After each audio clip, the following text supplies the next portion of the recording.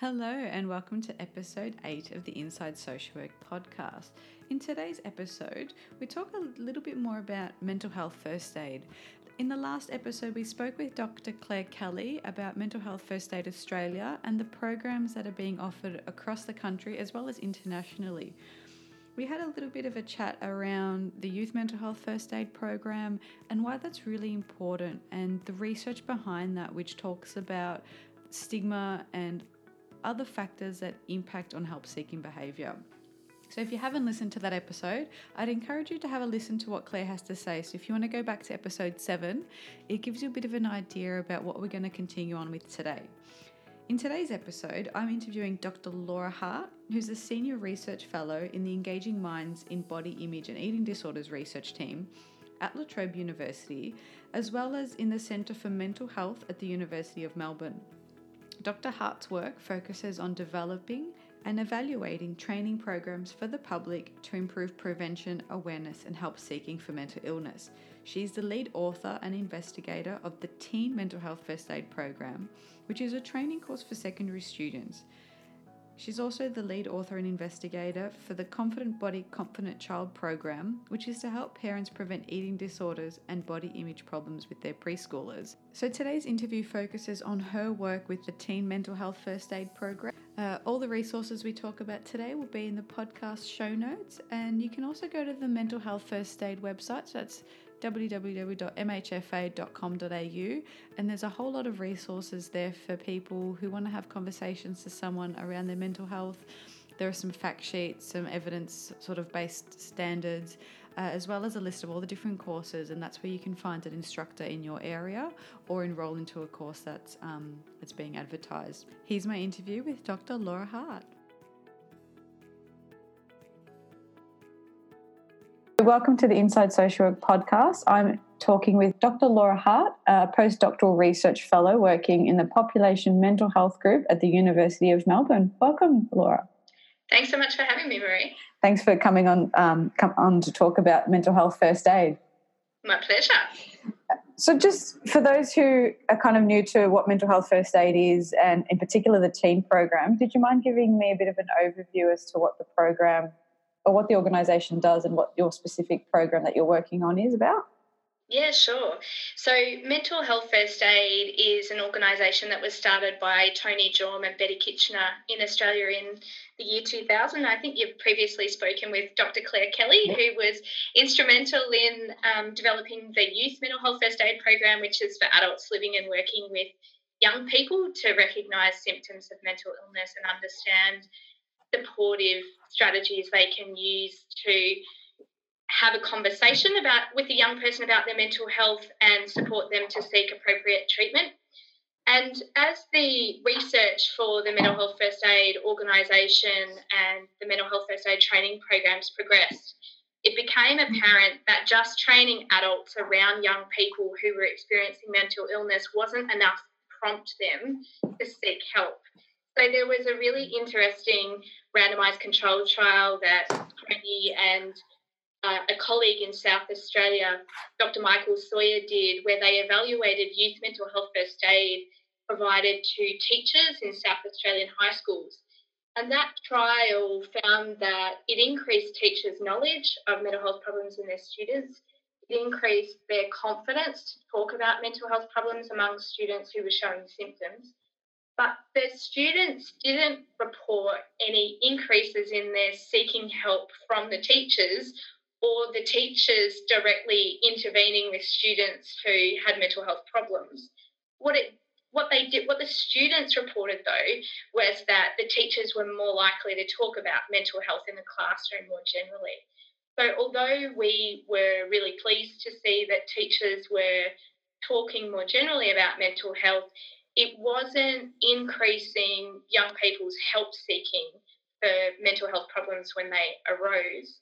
And this, along with other research that the group had done with people like Dr. Marie Yap from Monash University, when she was working with Tony Jorm's team, they did a large national survey of young people and their parents, and they asked them, Who would you seek help from if you had a problem with your mental health? And lots of young people said they would talk to a friend first or a parent. And unfortunately, social workers, school counsellors and teachers were right down the list.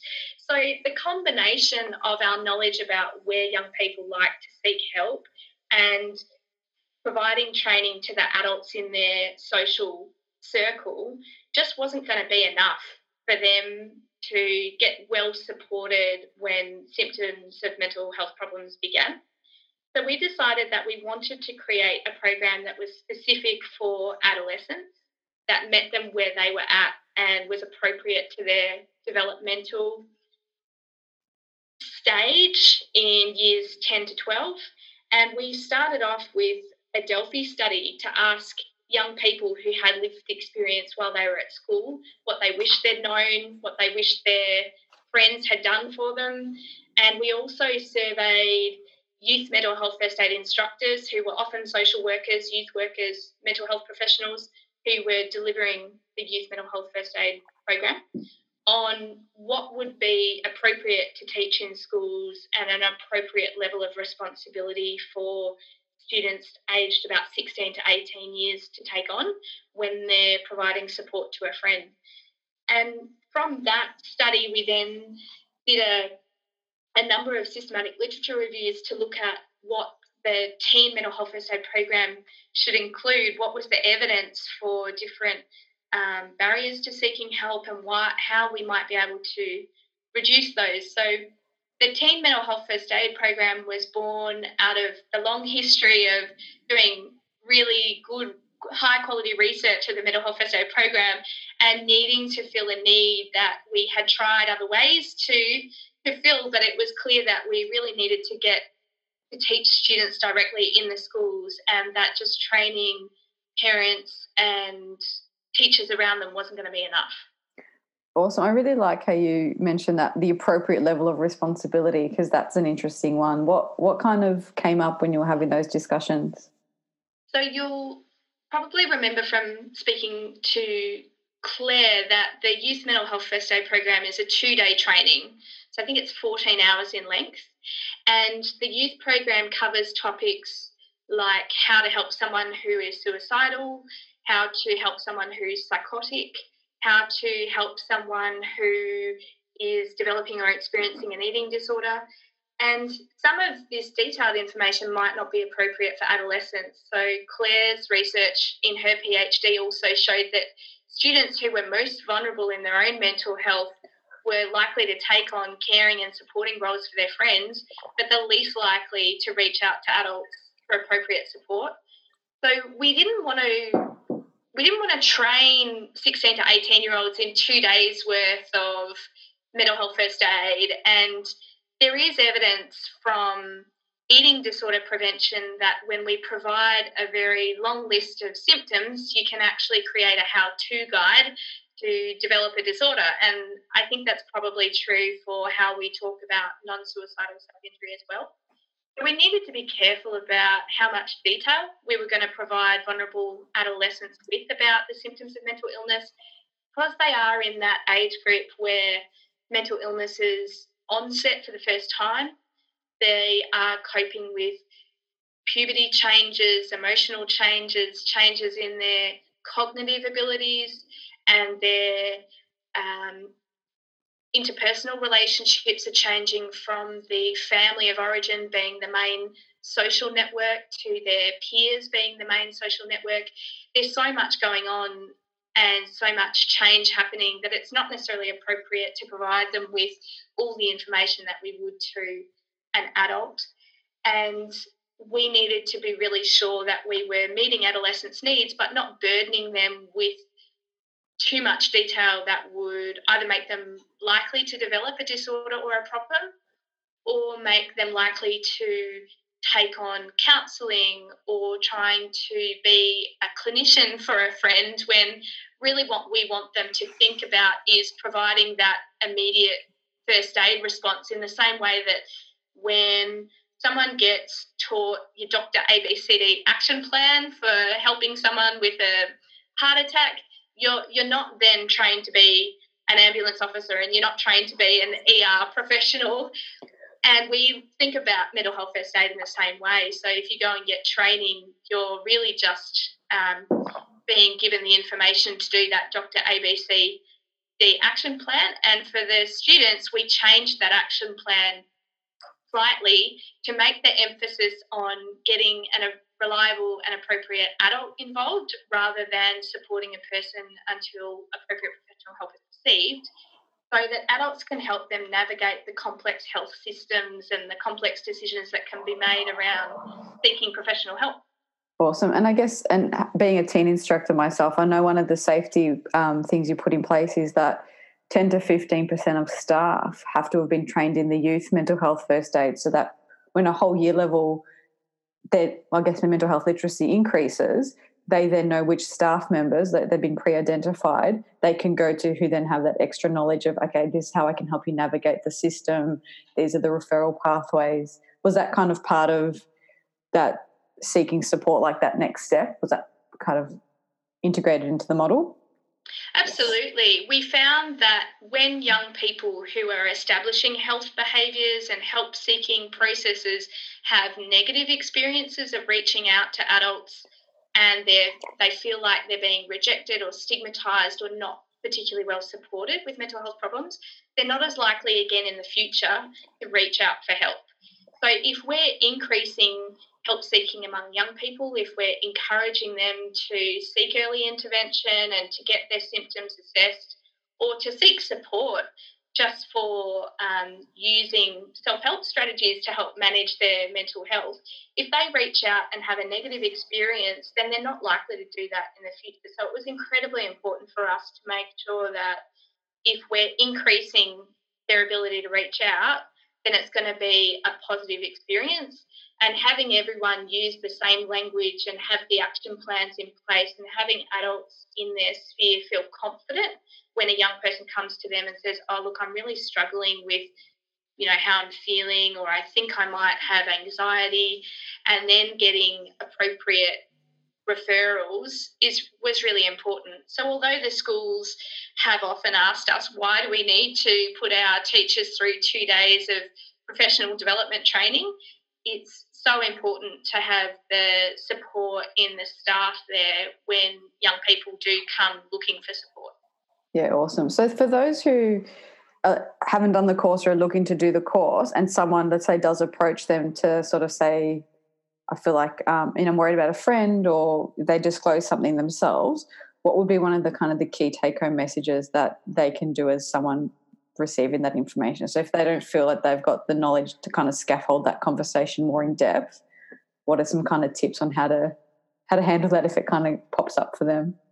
Great question. So for young people, when we were doing our literature review around what were the barriers to help seeking, a huge one was concerns about confidentiality. So when is it if your friend that you're worried about says, I don't want you to tell anyone, I don't want to worry anyone, I don't want to get in trouble, at what point does the young person break that confidentiality and go to an adult, even when their friend doesn't want them to? And we spend quite a lot of time in the course trying to break that down. And we talk about the difference between a mental health crisis, when there's a risk of harm to any person involved in the situation, and that harm may be from drugs or alcohol, from potential violence, from bullying or abuse, or from self-harm. So if there's a crisis situation, there needs to be an adult involved to de-escalate, and that's a time when we would always encourage young people to get a reliable and trusted adult involved and encourage their friend to consent. But if they don't consent, to do it anyway, because keeping your friend safe is more important than keeping that trust in the friendship. And we do have lots of young people who have said their friends sought help on, without their consent, but now that they're better and they got the support they needed, they were really glad that they did that. For a young adult who's, maybe recently graduated and working in schools, and they have a student come up to them and say, that they're having troubles at home or having troubles with their mental health, I would say that it's important to try and listen non-judgmentally to understand what the context is that the student is struggling with, and then to look at who the appropriate supports are that you can plug that student into, and make sure that you're following your school's processes for reporting up the line, as well as trying to keep the young person consenting at every step of the way. So can you get them linked in with the school counsellor, or can you get them having a supportive conversation with the assistant principal, who tends to be head of wellbeing? Or is there another instructor or mental health professional that's known to the school that you can get them linked into? And for people who haven't yet done mental health first aid training, on the mental health first aid website, mhfa.com.au, there's a whole range of guidelines that are free and in the public domain, that are research evidence-based, that list under different scenarios the best way to approach a person about a mental health concern. So if you think the young person might be struggling with an eating disorder, or with substance misuse, or with anxiety, or after trauma, all these different scenarios have guidelines that are accessible by the public and very backed up by research evidence. I wanted to throw something. So one of the things I suggest to people, and I want you to tell me what you think of this, is I encourage them, like, if they're a little bit rusty or if they've been caught off guard, that it's completely okay to say, well, thanks for telling me. I'm not sure I'm the right person, but I can go with you to find them. So you don't have to have the answer, and it's completely okay to say, that sounds really tough, or you've thrown me. I'm sorry, I never expected that. Don't know if I'm the right person, and I'll help you find it, or let's look together, or do you want to wait a minute? Like, actually saying that if you don't know. Thanks for bringing that up, because we often say in the program that the best first aid you can do if you don't know how to support someone is to say that and help them find the next person who will be the best support. And we do, in our research and our feedback from students, ask, have you had an experience providing first aid? And often they'll say, oh, maybe. And then when we dig in a little bit deeper and ask what happened, they'll say, oh, I know one of my friends had a problem, but I didn't know them that well, so I told a friend who was closer to them, and then they were the one who supported them to get help. And we think that's the best first aid that can possibly happen. You're not always going to be the most appropriate person to support someone, but linking the person you're worried about in with the appropriate supports is great first aid. Awesome. So my advice was good on that one. Yeah, absolutely. Because I think sometimes parents, teachers, even clinicians might feel the need to have all the answers. And sometimes, even in my private practice, it could be something that I just know is not my specialty. And I might say, look, thank you for disclosing that or trusting me with that information. That's just not my strength or skills and expertise. Is it okay if I refer you elsewhere? Or, especially if it's not a crisis, you've got a bit of time to say, let's work with finding an appropriate person to pass you on. And I think that fits better, I guess, with my values of getting the right person for the job, I guess. And I think that's one of the strengths of mental health first aid, that although in the action plan we talk about appropriate professional help, we also talk about encouraging other supports. So these might be self-help strategies, these might be linking in with friends, they might be seeking online counselling or via telephone helplines that are free 24/7. And depending on the person's context, depending on their pre-existing mental health problems, where they've been seeking help in the past, whether this is a brand new problem or a recurring one, who they need to reach out to and who's going to be the most appropriate support network is really difficult to judge, and it's most definitely not a one-size-fits-all. So in our program, we ask students to list which adults they would feel comfortable in their life reaching out to about their own mental health problems. And then if a friend came to them with a problem, who would they feel comfortable reaching out to? And the more we can encourage them to visualise and really think about, who would I want to speak to about these difficult issues, or my most personal problems, who would I be okay with talking to, the more likely they are to put that in action when they need it to. And I would say to parents, one of the most valuable things you could do to protect your adolescent's mental health is not necessarily to say, I'm always here from you, you can talk to me about anything, but to encourage your adolescent to think about all the different adults in their life that they can go to. And sometimes that may be without the parents' knowledge. So are there aunts or uncles or grandparents or family friends who the parents trust to be a confidant for the adolescent, who, if the adolescent's worried about getting in trouble, but it's a big deal and they want to tell someone, they could reach out to an adult and get appropriate and reliable support. And I think having adults and parents that plug young people into a range of supports is the best way to support someone, because you just never know what they're going to be confronted with and what issues they might be struggling with. And we hope that parents are always going to be the best source of support, but maybe sometimes they're not, and giving young people more options makes them more likely to reach out and get what they need. I like what you said about getting in trouble, because when I was a school counsellor, I had a lot of students, they were really worried, like, oh, my parents are going to get angry at me for sharing this.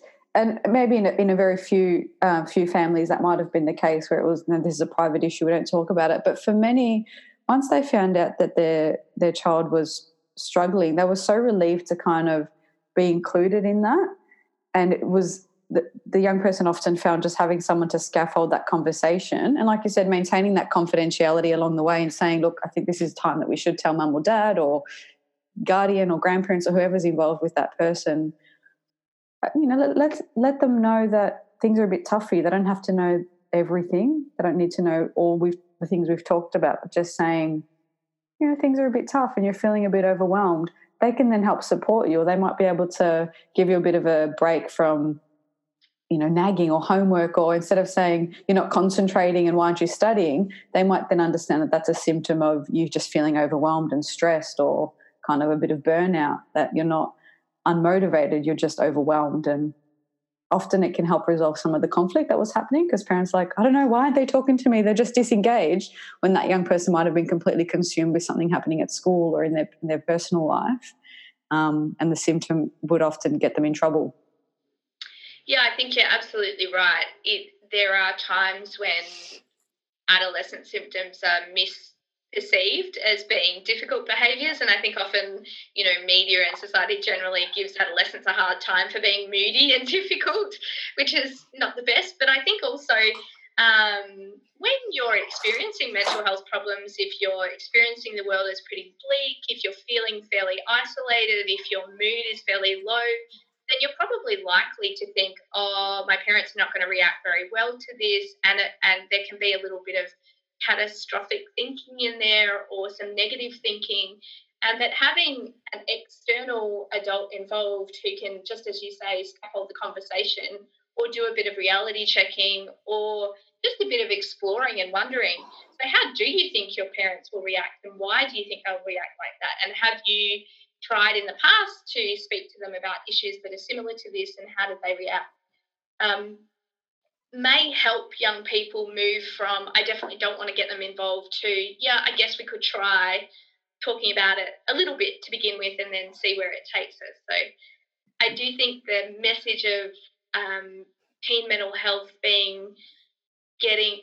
first aid being get a responsible and trusted adult involved is that we're not prescribing who the adult needs to be, and we're hoping often that reliable adult will get the parents involved if it's safe and appropriate. But it doesn't necessarily have to be parents, and could be anyone that the young person feels comfortable with. What are some of the challenges in increasing mental health literacy, but then also making it hard for people to understand what's kind of normal stress and anxiety and what's problematic? So sometimes too little information can almost be unhelpful, but then, like you said, too much, like the full 2-day course, is just maybe not age appropriate and for that level of responsibility. So how do we normalise it's completely normal to be stressed before exams?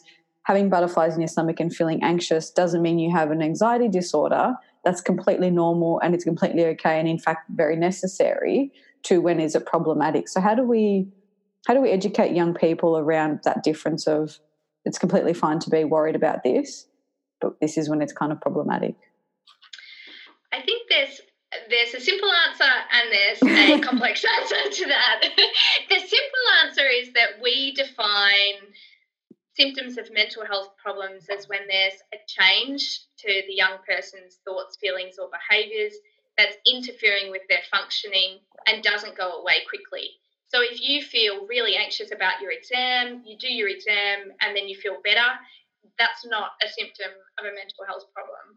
But if you're feeling anxious for 3 months leading up to the exam and you sit it and then you're absolutely convinced that it's a terrible mark and that you're going to fail and you feel horrific for months until you get your marks, and then it's a reasonable mark but you catastrophize about what that means for your VCE or for your scores, then that's probably starting to look a little bit more like a mental health problem. So for us, it's about the definition of impacting on functioning and how long-lasting it is. And they're really important messages that we present in the classroom so that young people can try and distinguish a little bit between normal stressful events and responses to their lives and mental health problems or symptoms that might be worth checking out. And we encourage young people to have a chat with an adult just to check symptoms out to see whether or not an adult thinks it's worth looking at further, rather than erring on the side of caution and going, oh, we'll just wait a little bit longer and see if this gets any worse, because it's always better to try and support people to make changes that are good for their mental health early in the course of their symptoms rather than leaving it till late. The more complex answer is that I'd say it's really hard as a society for us to find that really good balance between having mental health literacy, very high mental health literacy, and over pathologizing our mental health.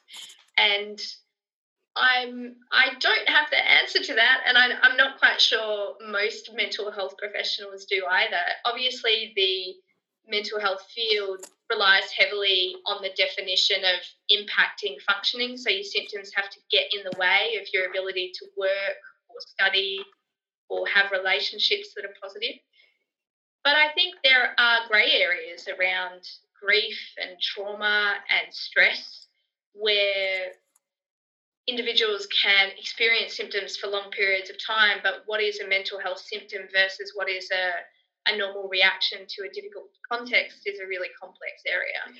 One of the things that comes to mind is I've noticed just my time in the field, there's been a little bit of a shift away from very sort of pathologising and diagnostic and then trying to change, recover from anxiety or depression using something like strictly CBT and medication, to now, looking at kind of the emergence of ACT and a few other therapies where it's like anxiety is just kind of like my shadow and it can consume me sometimes. I might never get rid of it, but I'm just going to kind of give it a backseat so that it's not backseat driving, but it might be there, and kind of looking at that psychoeducation a bit of there might be times where I'm really overwhelmed and it really impacts my functioning, and then that's when I need a full-blown suite of support. And there are other times where I might just be slightly more anxious and I'm going to get a little bit nervous about things, and that's okay. I don't have to avoid it. I can kind of sit with that discomfort. Is that something you're noticing people are kind of starting to adopt a little bit more? It doesn't have to be an all or nothing. It can kind of, I can live with almost like maybe like a chronic illness. It doesn't always have to be really acute. I can just kind of, like with diabetes, you can live a full healthy life and run marathons and ultra marathons and do things healthy people don't do, Yeah, I think for people who have chronic mental health problems, that's a really useful headspace to be in, rather than trying to reality check and challenge the negative thoughts and then get really frustrated when you have a recurrence of the symptoms because you thought you beat it and now it's back and now you've got to do all your CBT strategies again.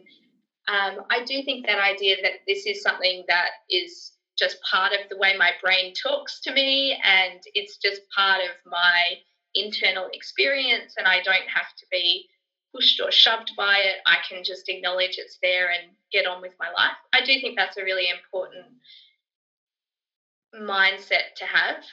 I would say, though, probably for young people, I think it's important for them to feel like one experience of mental illness doesn't mean they're going to experience for the rest of their life, or that those negative thoughts or symptoms are necessarily going to be their shadow or there for a really long period of time.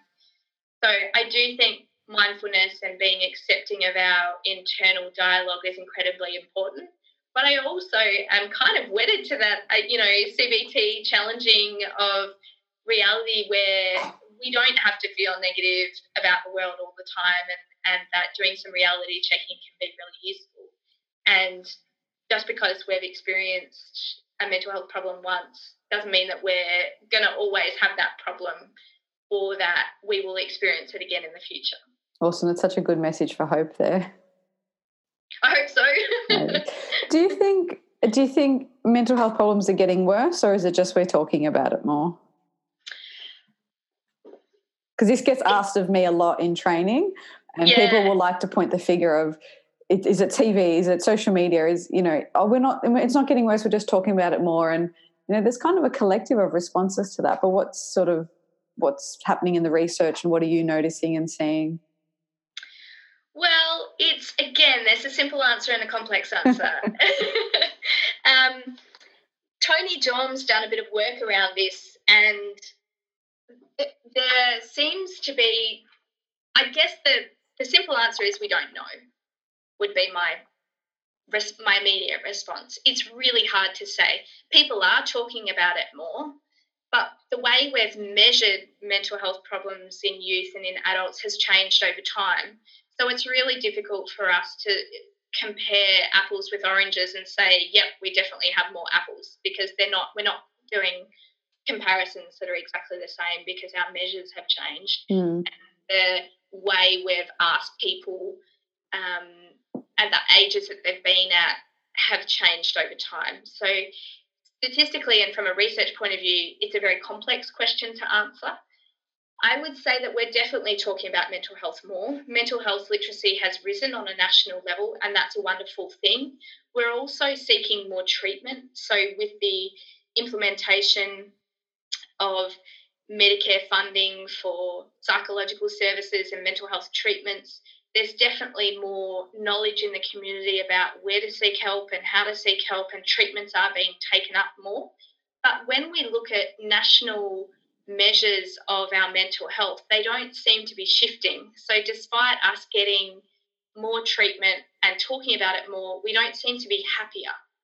But whether or not that means there's more mental illness than there was before, or whether that means there are new pressures that are coming up behind old pressures that seem to be solved. And certainly for young people, we find it hard to really understand the impact of social media and technology and traditional news media and images and body dissatisfaction and drug misuse and homelessness. It's very difficult to quantify those sorts of pressures on young people. And I do think there may well be cohort effects where at different points in history, different groups of young people have had more or less mental illness, and we may be seeing young people either exposed to more pressures, or there may be cohort effect. It's so difficult to say, and I'm sorry I can't give you a nice clean answer for you to give in training and say, yep, we definitely know it's going up, or no, it's definitely not. I'd say the best answer is we don't know, and it's very complex. I usually that's really interesting, because I'll kind of go with I don't know for sort of diagnosable mental illness, but I can definitely say there's a lot of evidence coming out that says psychological distress is kind of increasing, and just that collective, especially in some communities that have experienced, natural disasters and the effects of war or famine or poverty, we know that there's some collective distress in those communities. So perhaps they don't meet the threshold in that kind of impact on functioning, but maybe there's higher levels of distress. And then we hear about it more, and then that can feed some of our own distress, because we're exposed to, we've almost cherry-picked the worst stories of the world, and we can get them almost instantly. And I think that comparison on social media can increase some of that dissatisfaction. So it's almost like it gives it a bit of a megaphone. So it's hard to know if they're meeting criteria for diagnosis, or we're a little bit more distressed. It maybe takes us a little bit longer to sift through what the reality of a situation is. And then we give the negative things happening a bit of a megaphone. So it's almost disproportionately represented. I think there's certainly some of that. And Professor Martin Seligman, who's considered the founding father of positive psychology, talks about, as a global community, we are healthier and have a higher quality of life than we ever had before.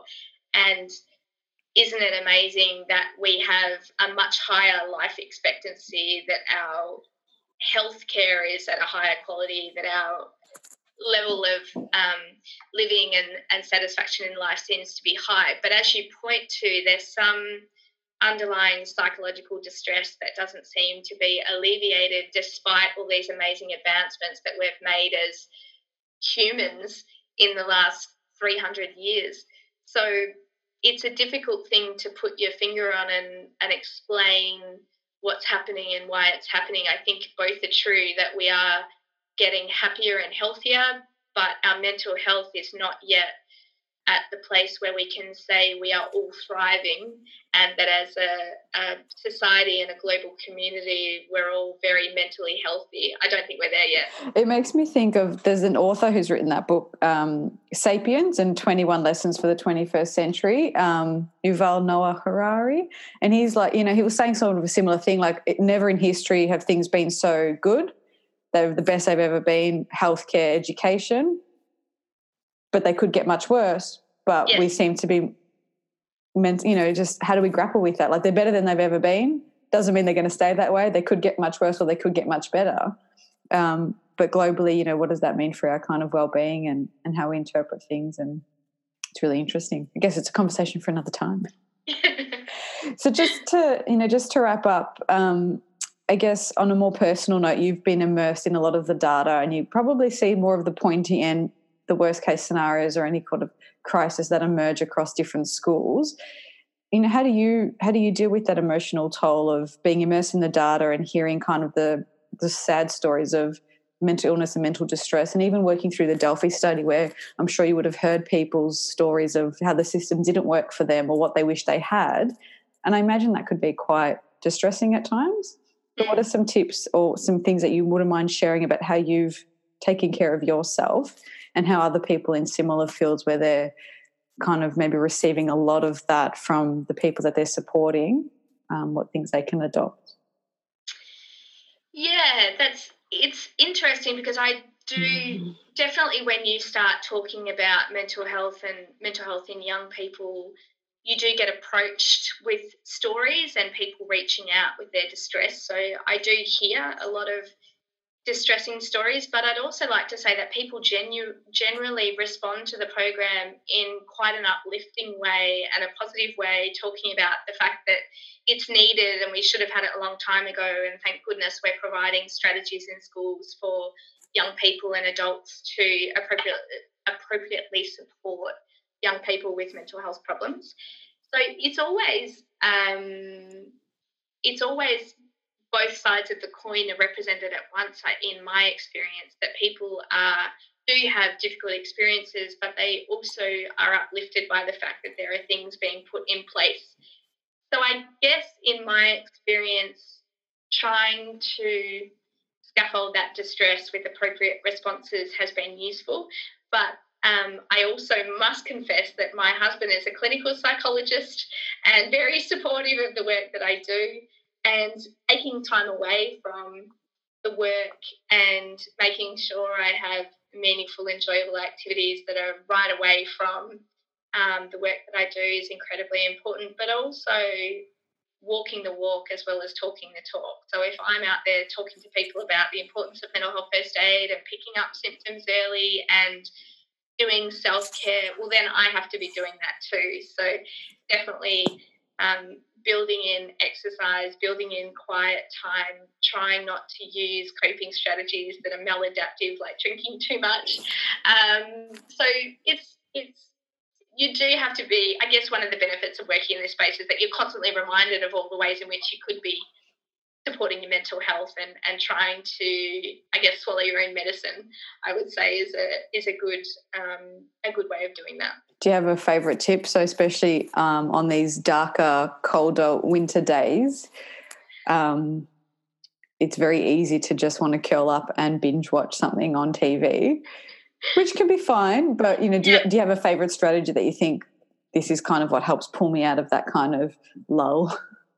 Well, it's funny you mentioned that actually because I find my work so, in research so demanding mentally. I do love a good Netflix weekend, I have to say. Although with 2 young kids, I'm limited with how much we can, sit around and watch.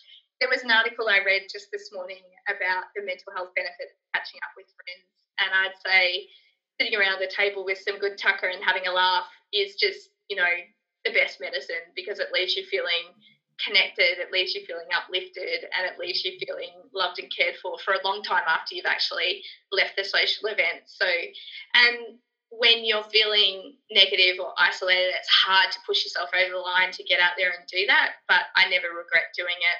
Even though it's sometimes hard to get out the door, it's always a rewarding experience when I've done it. So I'd say connecting with friends and having a good laugh is definitely the best medicine for me. Awesome. That's a really good tip. Thank you so much for sharing. Do you have any parting words of wisdom or anything you kind of want to share that's up and coming or about the program before we kind of wrap up?